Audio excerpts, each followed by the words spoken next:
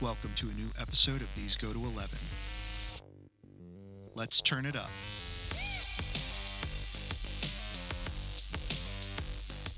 Hey everybody, welcome back to These Go to 11, an unchurchy conversation about everyday faith. Please make sure you like, subscribe, and review on your favorite podcast platform. This not only helps us to get our content out there, but also helps us to find out what you, our faithful listeners, think.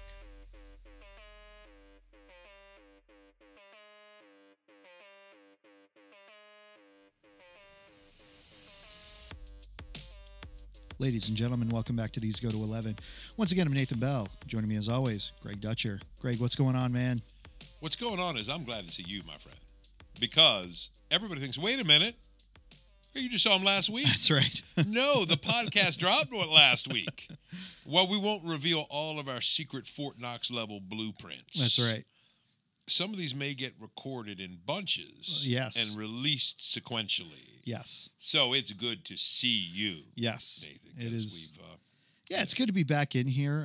It's been a minute since It we've has, been yep. recording, and Yep. so it is nice to get in, have our traditional meal before we Yes. record, and we've talked about it so often on here that the conversation that we have as we're eating oh, yeah. is almost podcast worthy in and of itself. It The is. things that we get into. We might have to do a little more editing on those. That's true. Because we know we're not being recorded. So you can let your hair down and I can let my gut down. I'm trying to think, can I be metaphorical about my hair? But yeah, it's good. And often, dude, when we're having those conversations, it's just really good.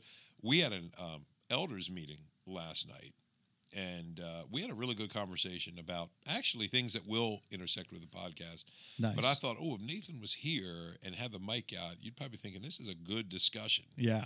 It was just really provocative in terms of forcing you to think about things you don't normally do. A lot of the guys had just some great probing questions, insights. And I thought, I even said at one point, I said, you know what? I wish I had a mic. Yeah. We could throw this in the podcast. And, in some ways, dude, every podcast we're trying to catch lightning in a bottle, right? Yes. You just hope that, because normally it's the organic thing. Yeah. It's what we always say when you have one of those spontaneous days with a group of friends. Yes.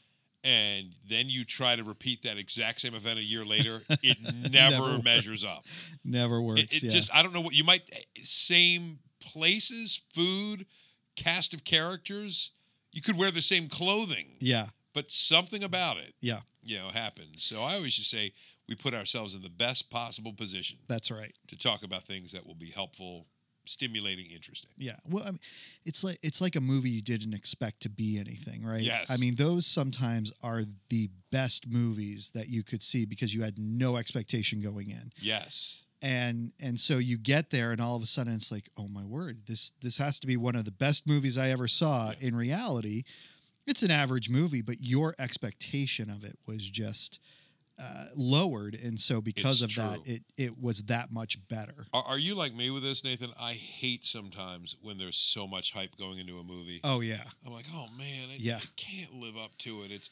It's like I always say, it's preaching on Easter. Yes. It's just hard. It's crushing for pastors because you really can't match the anticipation.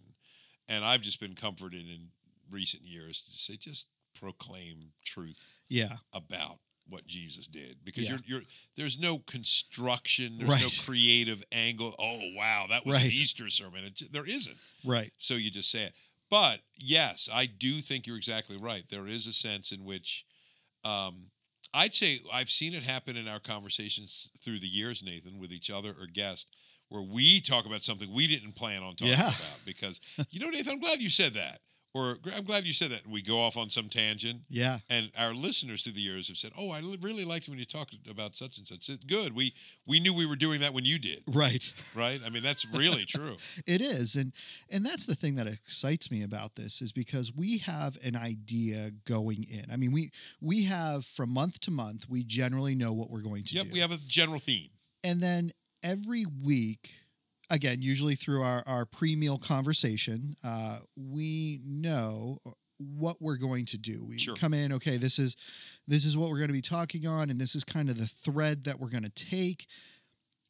And how many times do we just not? Yeah. It's one of those things where, again, like you were saying, the conversation that we have just develops organically into something else. Yes. And it's really neat to see where it goes and how it develops. So from the listener perspective, that's what we get every week, because we never know. Sometimes we do stick fairly closely to what we're going to say, and it's great and wonderful. I mean, the resurrection, right? We knew what we were going to do. Oh, yeah. And we stayed fairly close to what we wanted to do with that. That's a topic, dude. I don't want to make stuff up as we go along, right? It's the very foundation right. of Christian's faith. For somebody considering it from the outside, who's not sure that even they believe it, somebody that's deeply committed to it, you want to get that one right. Yes. Now, we're talking about movies, dude. We'll riff till the cows come home. Oh, yeah, absolutely. Right? Well, and even a topic like what we're going to talk about today. I agree. A little more fluid. Yeah, and so we've been in May. We've been in this section discussion that we've been talking about.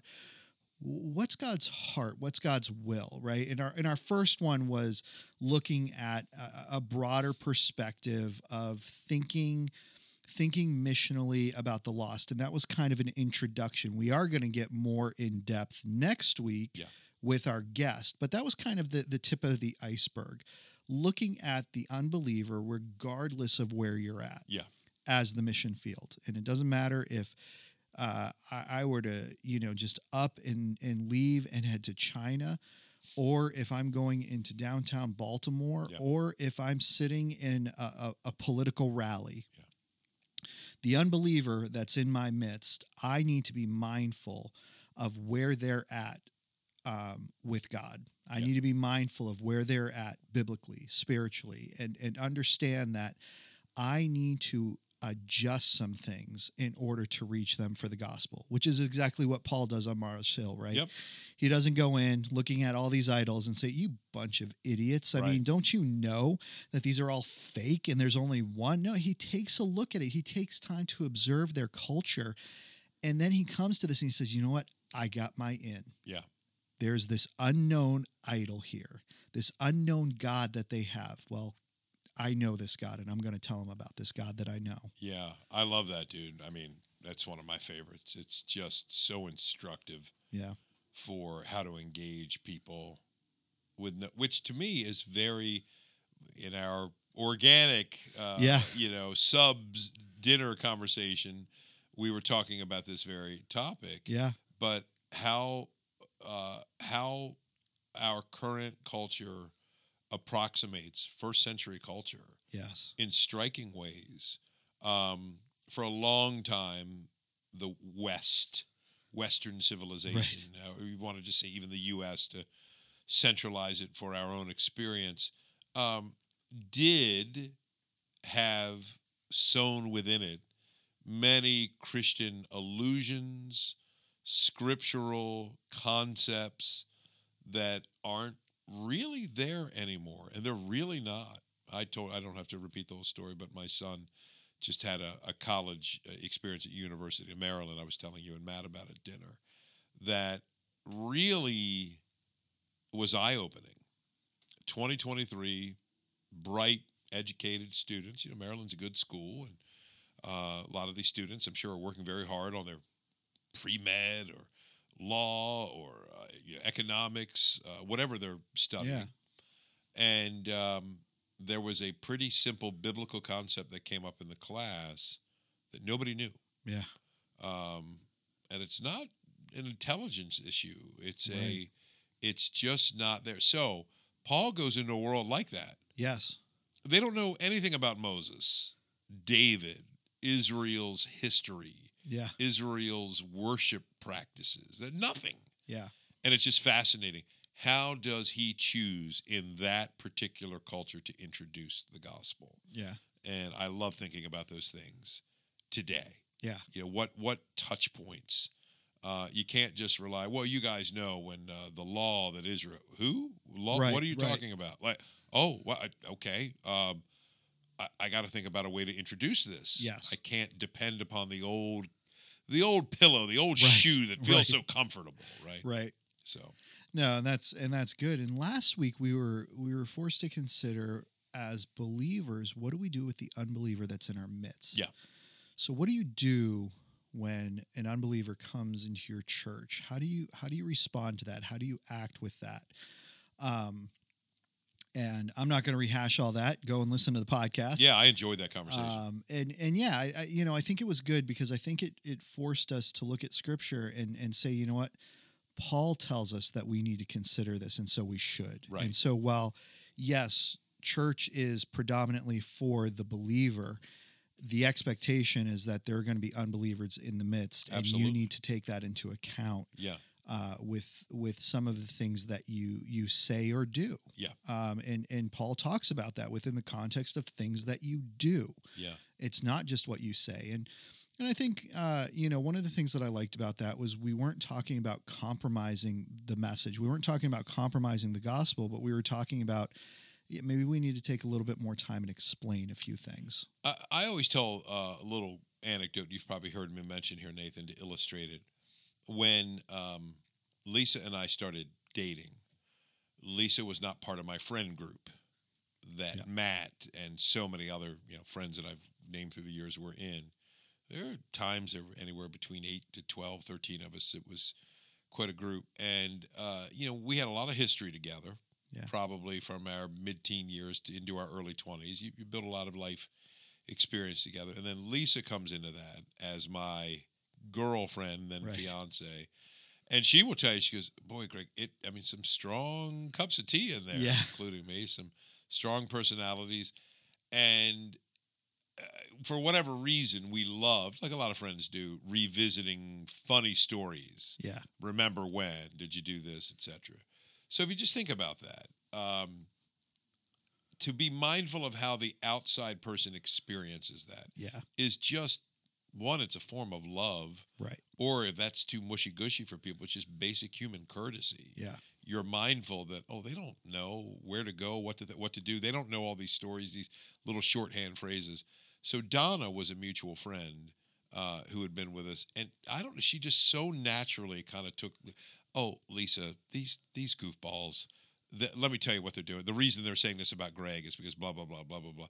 And she basically interpreted for the noob, why we were idiots and, and what our little shorthand was about.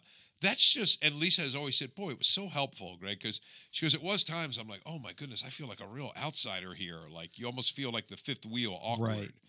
And no, who wants to feel like that? Right. It would be me, dude, going to a meeting with like 10 car aficionados. Sure. I'll do my best. The one or two things I know about cars, like they have wheels and horns and gas tanks, I ain't got much after that. So, you just always being mindful. Hey, are we excluding people? That has nothing to do with compromise. Yeah. We're not going to stop talking about the subject matter. Right. But we're mindful that they don't get the subject matter. Right. And you're building bridges. Yeah. So, that's kind of a recap of last week. Yeah. No, that's great. This week we're taking a little bit of a detour, but we're going to tie it in. And so, it ties in, I think. We're going to ask people to hang with us. We had a question back when we did our Q&A about the Holy Spirit, and this didn't specifically come in with the Holy Spirit, and I'll get to the question in just a minute. But you and I were talking then that this would be a good place to put that and to talk about it. Yeah. And so, dear listener, wrote in and was, just saying, that, this person, I'll be very vague, has the opposite of seasonal affect disorder. So not what you would think. So this person is more comfortable during the winter months. Yeah. And that's when this person thrives and actually comes alive. But the depression sits in more during the summertime. Yeah. Which a lot of people are going, huh? Yeah. I can't process that. I can sympathize with that because growing up north, and actually this person was from the north. Interesting. I kind of feel the same way sometimes. Yeah. That you and I talk. I'm not a fan of these mid-east winters. Yes. But I'm not a fan because it's rainy. Yes. Northern winters. Cold. Yeah. Cold, snowy. Snow. Yeah. There is a beauty, people talk about just the depression when it gets dark and all of that. There is a beauty to when it gets dark, when it is cold and there's snow on the ground. I mean, I remember so many winters, you see the sun begin to set and it's this clear, crisp night. And you see the first vestiges of the stars coming out, and those just get more and more in the colors as the sun is setting, and you have that white layer of snow just across the ground. Maybe it was a little warmer that day, and so now it's getting cold and it's refreezing. So you get the shimmer of ice that goes across. There's such a beauty to it, and I'm talking 4:00 in the afternoon. Yeah. It's getting dark, right? But there's a beauty to it. And it's something that I never quite got over coming down here and seeing. And it's like, It's interesting, Nathan. I love how you described. You did that very poetically. Thank you. By the way. No, I'm impressed. I'm like, oh, look at you, dude. You were dropping some terms. Dude, you used the word vestiges. I love that, man. I'm like, keep going, dude. I feel like I'm having a fireside moment. You're making me like winter. But in all seriousness, Nathan, I've wondered before, because, I tease Lisa about that. Yeah. She always says, oh, you're so tough on winter. I like winter. I said, you don't like winter, Lisa. Not the winter we have. You like the winter in your mind, which is probably a little more like what you grew up with, dude. Because let's be honest, the Mid-Atlantic, for me, I sometimes wonder if it's that simple. I just think of post-Christmas to about this time of year, a little before, I guess, late March, early April, as gray. Yeah. And gray is just blah. Yeah. Gray is like milquetoast, lukewarm, flavorless oatmeal. Yeah.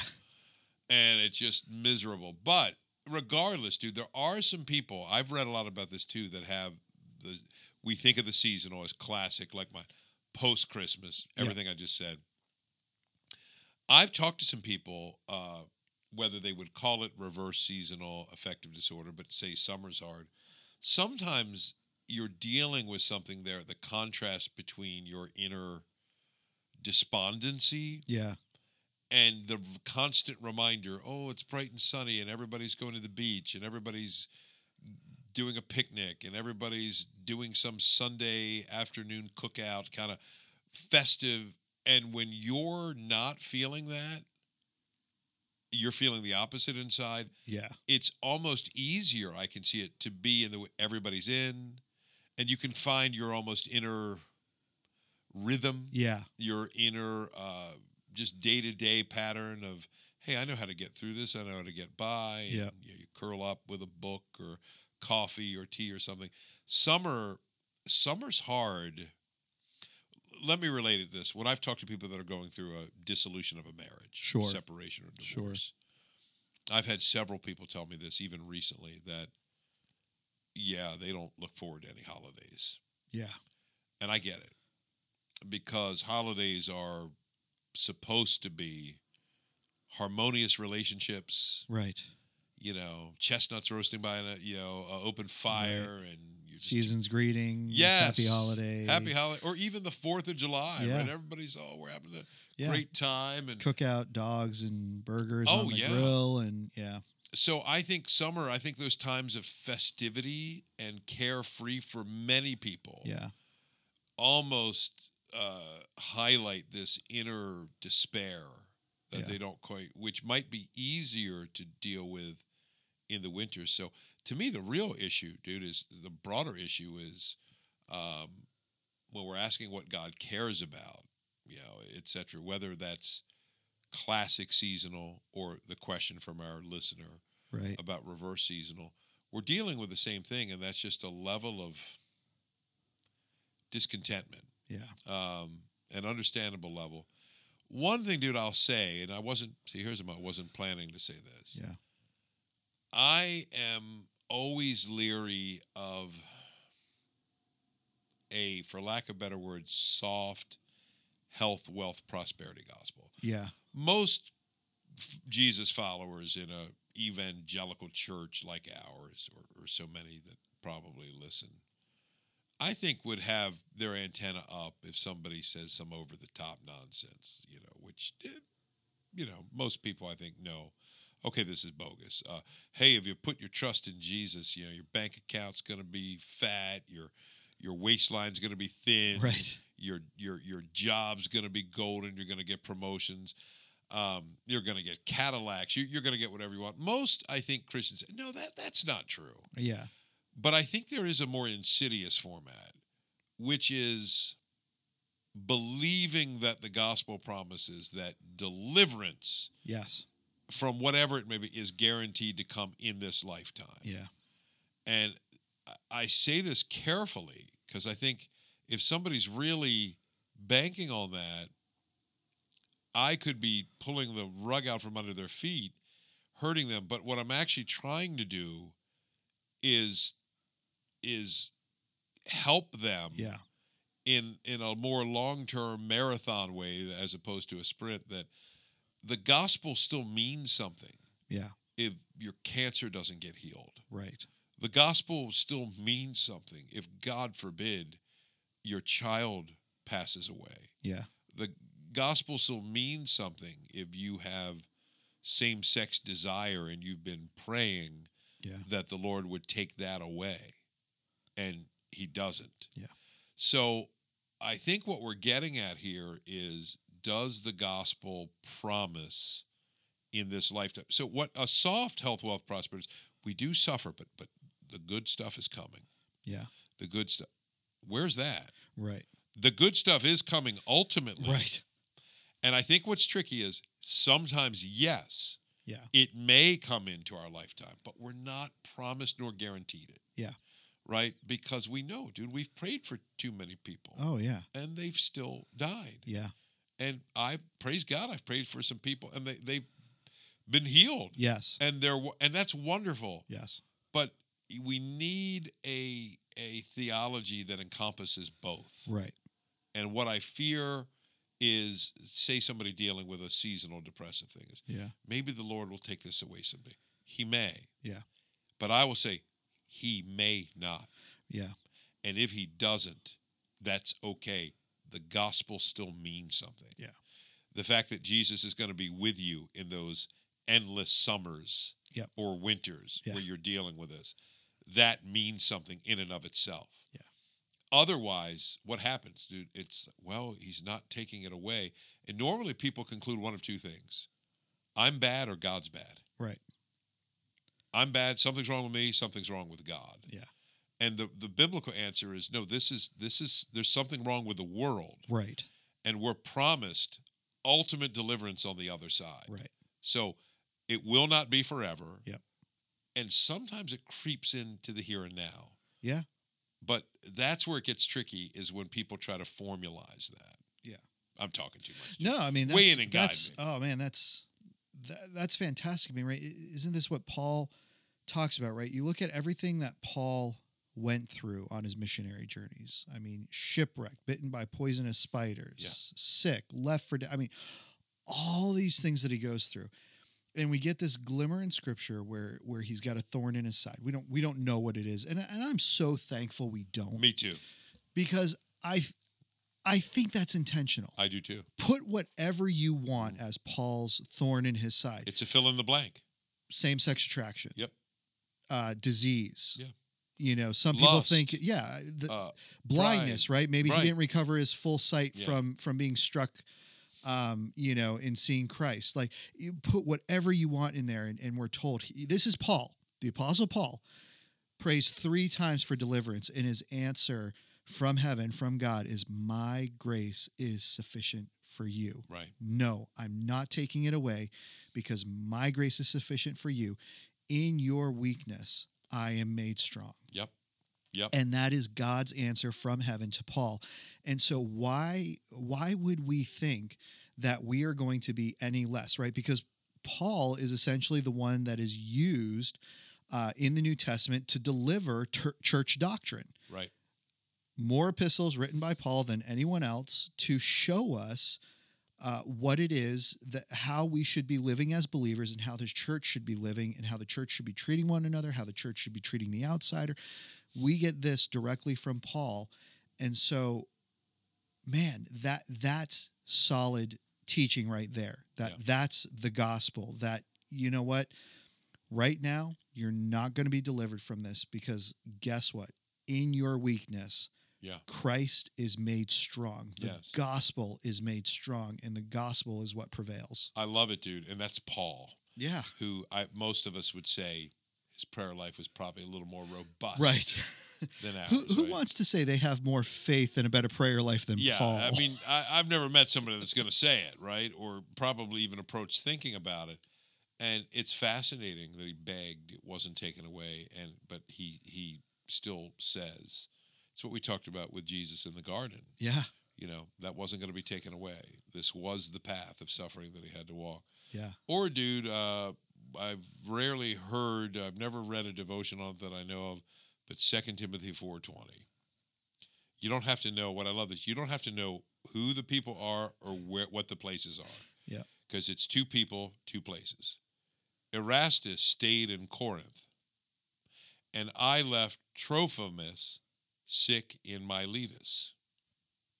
Don't have to be a Bible scholar. You could look at a map where Miletus is. You could look up Erastus, find out everything. You could look up Trophimus. You won't find much. Yeah. But it's enough. What? Paul left Trophimus sick in Miletus or Philadelphia or Baltimore or Madrid? What are you talking about? He left him sick. Wasn't healed. Paul did not stay. I'm not leaving until he's healed. I'm not even going to move because those aren't the promises. Right. The promises is that whoever comes to Christ, in no way will he cast out. Mm. That's a promise of the gospel. Yes. So Paul knew that's a guaranteed promise. Whoever will come near, Christ will not cast out. So he brings the gospel to people to invite them near to Jesus, that they might come and be received. And that's the work. Yeah. That's the joy. And when people have him, and this is what we talked about this, dude. I'll be careful. Yeah. Matt and I are currently in a conversation, and it's been really good. We're trying to have this, so sure. When he's on sometime, maybe we can talk about this some more. I'm always a little cautious about certain songs. Sure. That may suggest our problems will be taken away. Yeah. I understand, because you can appeal to some Psalms, and I think that's legitimate. Obviously, it's scripture. I just want to be mindful for those people that their thorn, as you referenced, Nathan, isn't being taken away. Yeah. Maybe our listeners' seasonal or reverse seasonal affective disorder is not taken away. Of course, I'd want it taken away. Right. I trust people would want mine taken away. Lisa, chief among them, so I stopped complaining about January, February, and March. But I want to be mindful of those dear people if it's not taken away, because sometimes we have to be careful if our songs, our prayers, our preaching suggest if we just have enough faith. Yeah. And I always say the promise of the gospel is he may not take it away. That's not the relevant point. Right. The relevant point is he is with you. Yes. He is with you in your seasonal affective. Yeah. He's with you when you don't have it. Yeah. If he takes it away. That, and the goal is, hey, my seasonal affective is gone. No, the ultimate thing is, no, but he's with you. Yeah. Because if you had it, he's with you. The one who is for you. Yeah. The one who's forgiven your sins, who's given you a new identity, who calls you his son or daughter. That's the gospel. Yeah. Right? And there is such a temptation for the church to get caught up in temporary deliverance. Yeah. Right? And I mean, you got the extreme cases, sure. The miracle crusades. Although you and I have said, Nathan, I seriously would love to see, why does a faith healer never go into children's hospital? Right. I've never seen it. Yeah. Love to see it. But you always have to go to their event. You have to attend their thing, buy into their vernacular, their parlance, and who knows? Right. Just never seems to go to Right. the people in need. I don't see them going to a burn unit, Yeah. Down in Union Memorial Hospital or something, and Right. clearing out those patients as they walk out with miraculously Right. healed skin. So I can get irate about this stuff. Yeah. Oh, yeah. Because it can make Jesus a peddler of goods, Yes. rather than the ultimate good himself. Well, and you look at Christ's ministry, right? And Christ does a lot of miracles. I mean, we lay those out. But if you were to take those and you were to extrapolate those over the 3 years Yes. of his ministry and what he does, 365 times 3. Yeah. That's actually not as many as you might think. He's Oh. not performing miracles on a daily basis for people. Right. We get highlights of his ministry because the point is not the things that Jesus does, it's his resume and who he is. And so we get the glimpses and we get the highlights to show this is the Son of God. This is the one who has control over all these things. But we tend to focus and we tend to blow this up, right? It's kind of like if you were to look at the entire Bible and the spectacular miracles that are going on, right? The raising of the dead, the healing of the sick, and all those things. Like you look at the grand scheme of, let's be generous and say 8,000 years. Right. I mean, that's actually a lot of time where there's not a whole lot going on throughout all of that time. And I'm not saying that what's going on isn't spectacular, Right. but that's not the point. The point isn't the spectacular. The point is, the point is that there's something spectacular going on. It's God able to take the dead and bring them back to life. Right. That's the point, that he turns dead men into live men. He takes the heart of stone and turns it into a heart of flesh. Yeah. That's the miracle. And all of the other spectacular things that we see, the parting of the Red Sea, the raising of the dead, the casting out of the demons, those are to show the validity of the God that we serve. Well said, Nathan. I think it may have been many moons ago on this podcast or in some context or another. We've talked about that too. I think you can make a pretty good case. The heightened level of miraculous activity are very thin bands on the timeline. Yeah. It's God doing incredible things. And they always tend to correspond with a major shift in the history of redemption. Yeah. I mean, you've got a lot of miracles happening right when God takes his people out of Egypt. Yeah. The 10 plagues in Egypt, right? The Nile turning to blood, the sun going dark. Yeah. The frogs, the miraculous, the parting of the sea itself, like you just said. There's really, after that, the next major time is when the monarchy is established, which is a major pivot in the history of redemption, when there's a king, and then the nation divides, and you've got multiple kings, right? And you've got the rise of the prophets, and even that within there's a band, largely Elijah and Elisha. Yeah. And then you've got what I call the gospel acts hinge, which is Jesus and the message of the gospel, clearly announced to the world. But you're right, there's a lot of gaps in there where there's not this, because when I was first a young Christian, Nathan, I thought, I guess miracles were happening all the time, right? Because you don't think about a timeline or anything. Sure. Jesus actually comments on this in Luke 4, and when you were talking, Nathan, I went to it in Luke 4. Jesus says, "But in truth I tell you, there were many widows in Israel in the days of Elijah." Well, that's one of the bands of miraculous activity. But he's saying even within that period of time, there were many widows in Israel in the days of Elijah when the heavens were shut up 3 years and 6 months, when there was a famine, there was a drought, and a great famine came all over the world. And Elijah was sent to none of them, but only to Zarephath in the land of Sidon, to a woman who was a widow. And there were many lepers in Israel in the time of the prophet Elisha, and none of them was cleansed, but only Naaman the Syrian, non-Jew, Gentile, outside of the kingdom. Look at the response. When they heard these things, all in the synagogue were filled with wrath.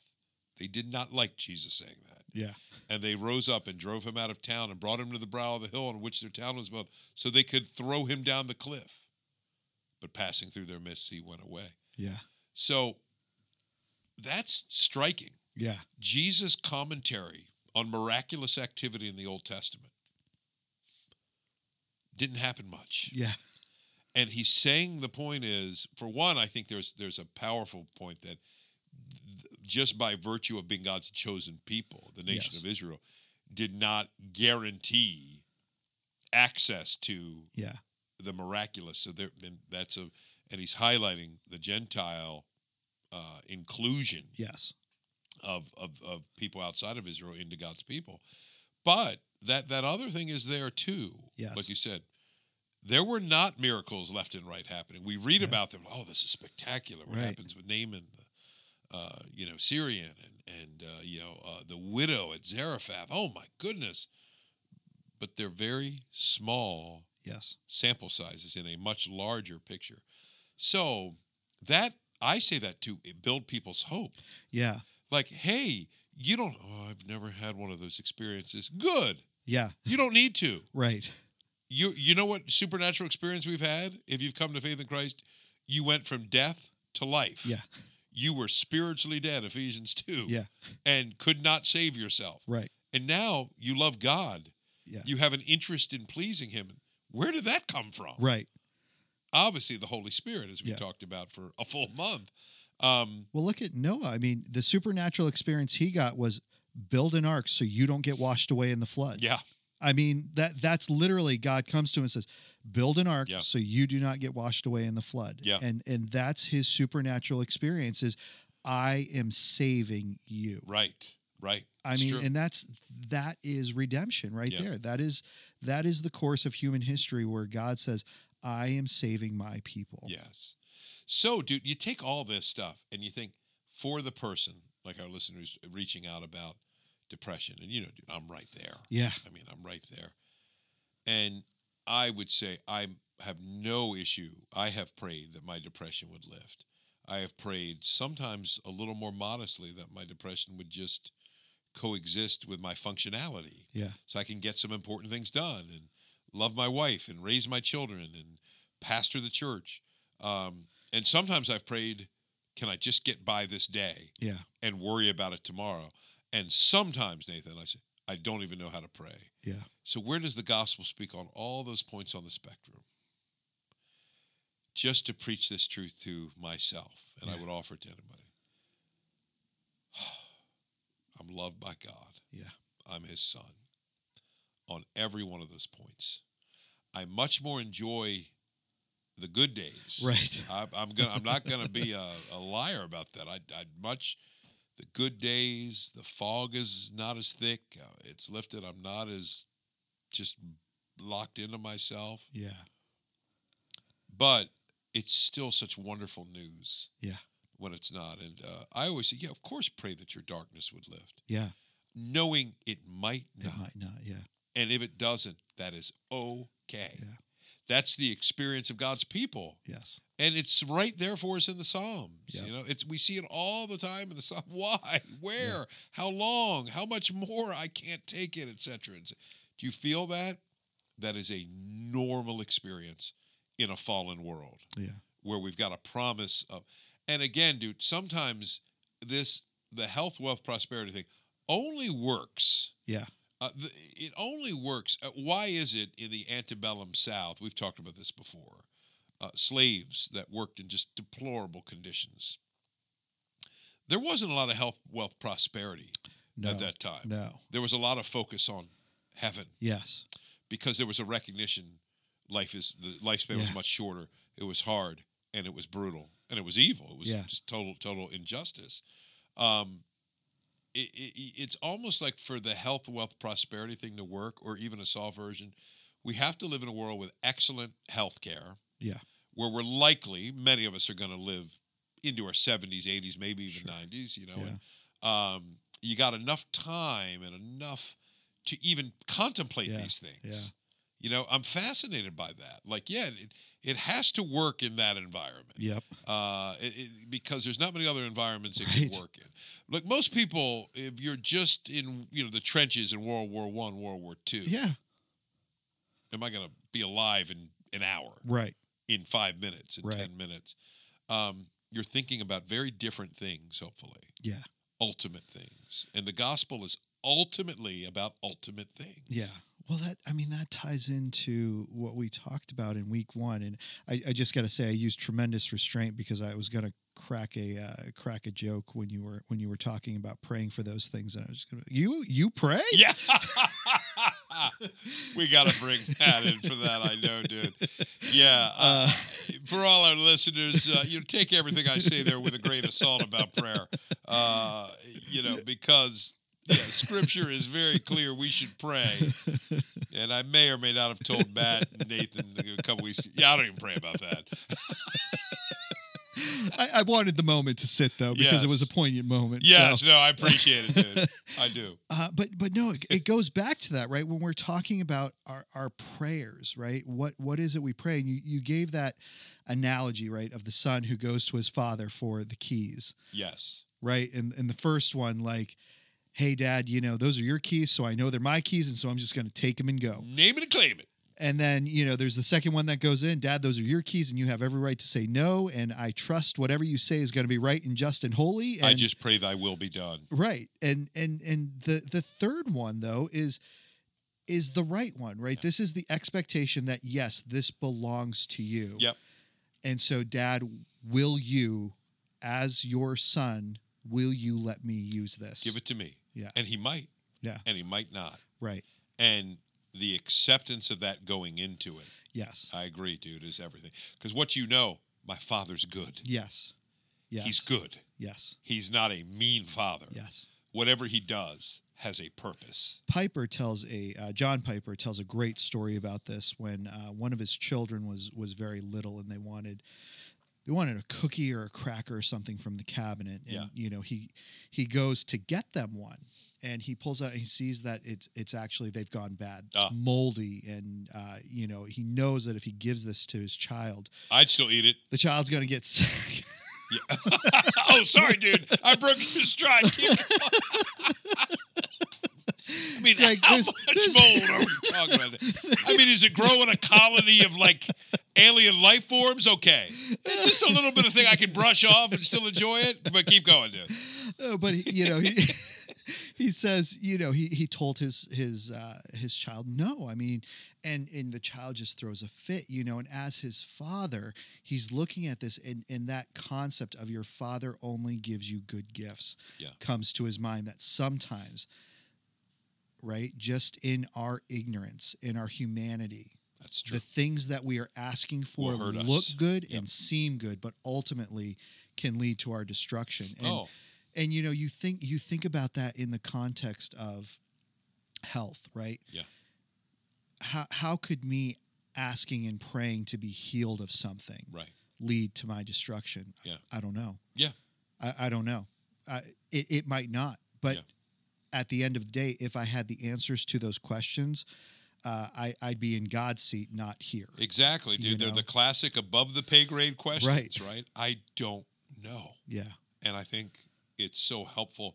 I find it liberating to know. And here's what we do know. There is a day coming, no tears, no disease, no cancer, no illness, no death, no divorce. It's done. Yes. Done. Never to enter again. So we're not trying to rob people of your takeaway. Right. No, the joy is set. Yes. And it's really an attitudinal adjustment on really the blessings that come. Like, I think the more we live, dude, it's the good seasons are never permanent. We all know that. Why are marriage vows cast the way they are? Yes. Because there are good times and bad times. Yes. They're both going to come. Yeah. Well, and we are winding it down on time, but just one more thing that I want to say real quick, Greg. You turned me on to a verse years ago that I had never even thought of, and more it is just becoming a life verse of mine because it so just so much demonstrates who God is, the power that He has, the inadequacies that I have, and the fact that I don't need to know everything, and the fact that I can't even know everything. And that is Deuteronomy 29:29. Oh, yeah. The secret things belong to the Lord our God. Yeah. But the things that are revealed belong to us and to our children forever, that we may do all the words of this law. That, you know what? There are things that God has revealed to us, and we get full privilege and full knowledge to know and experience those things.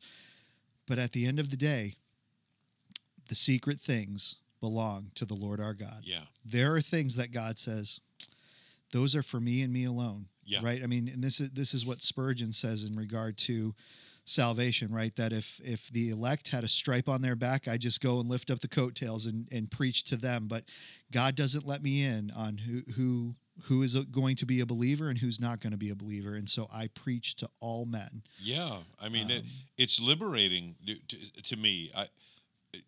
There's times, I wish I knew. Yeah. Do I? One, could my pea brain even take it? It would almost be, can you imagine, I've searched for the answer. This would be a good search for the answer my whole life. And then somebody hands it to me, and it's a complex Algebra 2 word problem. Oh, yeah. Well, that's useless. It's the answer, but I'm not going to understand it. Right. Because my brain doesn't work like that. Well, you might say, well, here, there's a mathematician again, right? But there's not going to be a divine answer. Yes. That's going to be able to fit a human mind. And again, that's why Scripture tells us what we need to know for salvation. And I can't remember who first brought that to me, that Deuteronomy 29:29. It is a powerful verse because there are things that are revealed that belong to us. Yeah. Thank you, Lord, for telling me about Jesus. Thank you for telling me about my sin and how I need to turn from it and trust in your Son. And what a gift that He tells us these things that are clear and we can understand. But then you start, so I wonder, what does this mean? I don't know. Right. He does. Right. And, there's always the debate when we get to heaven, are we going to know it all? I kind of lean no. Right. Because I don't, some people almost insist, no, you're going to know it all. Almost insist that lack of knowledge is sin, which I disagree with. Well, you look at Jesus. I mean, he grew in knowledge and wisdom. I mean. And he was a perfect human. Yeah. But you're right, learn things. Yeah. And there were things he didn't know. Yeah. That he's very clear. I don't know. My Father knows. Yes. So, and he's not cheating to dip into his deity to say, well, let me dip. Right. And tell you, no, I'm not.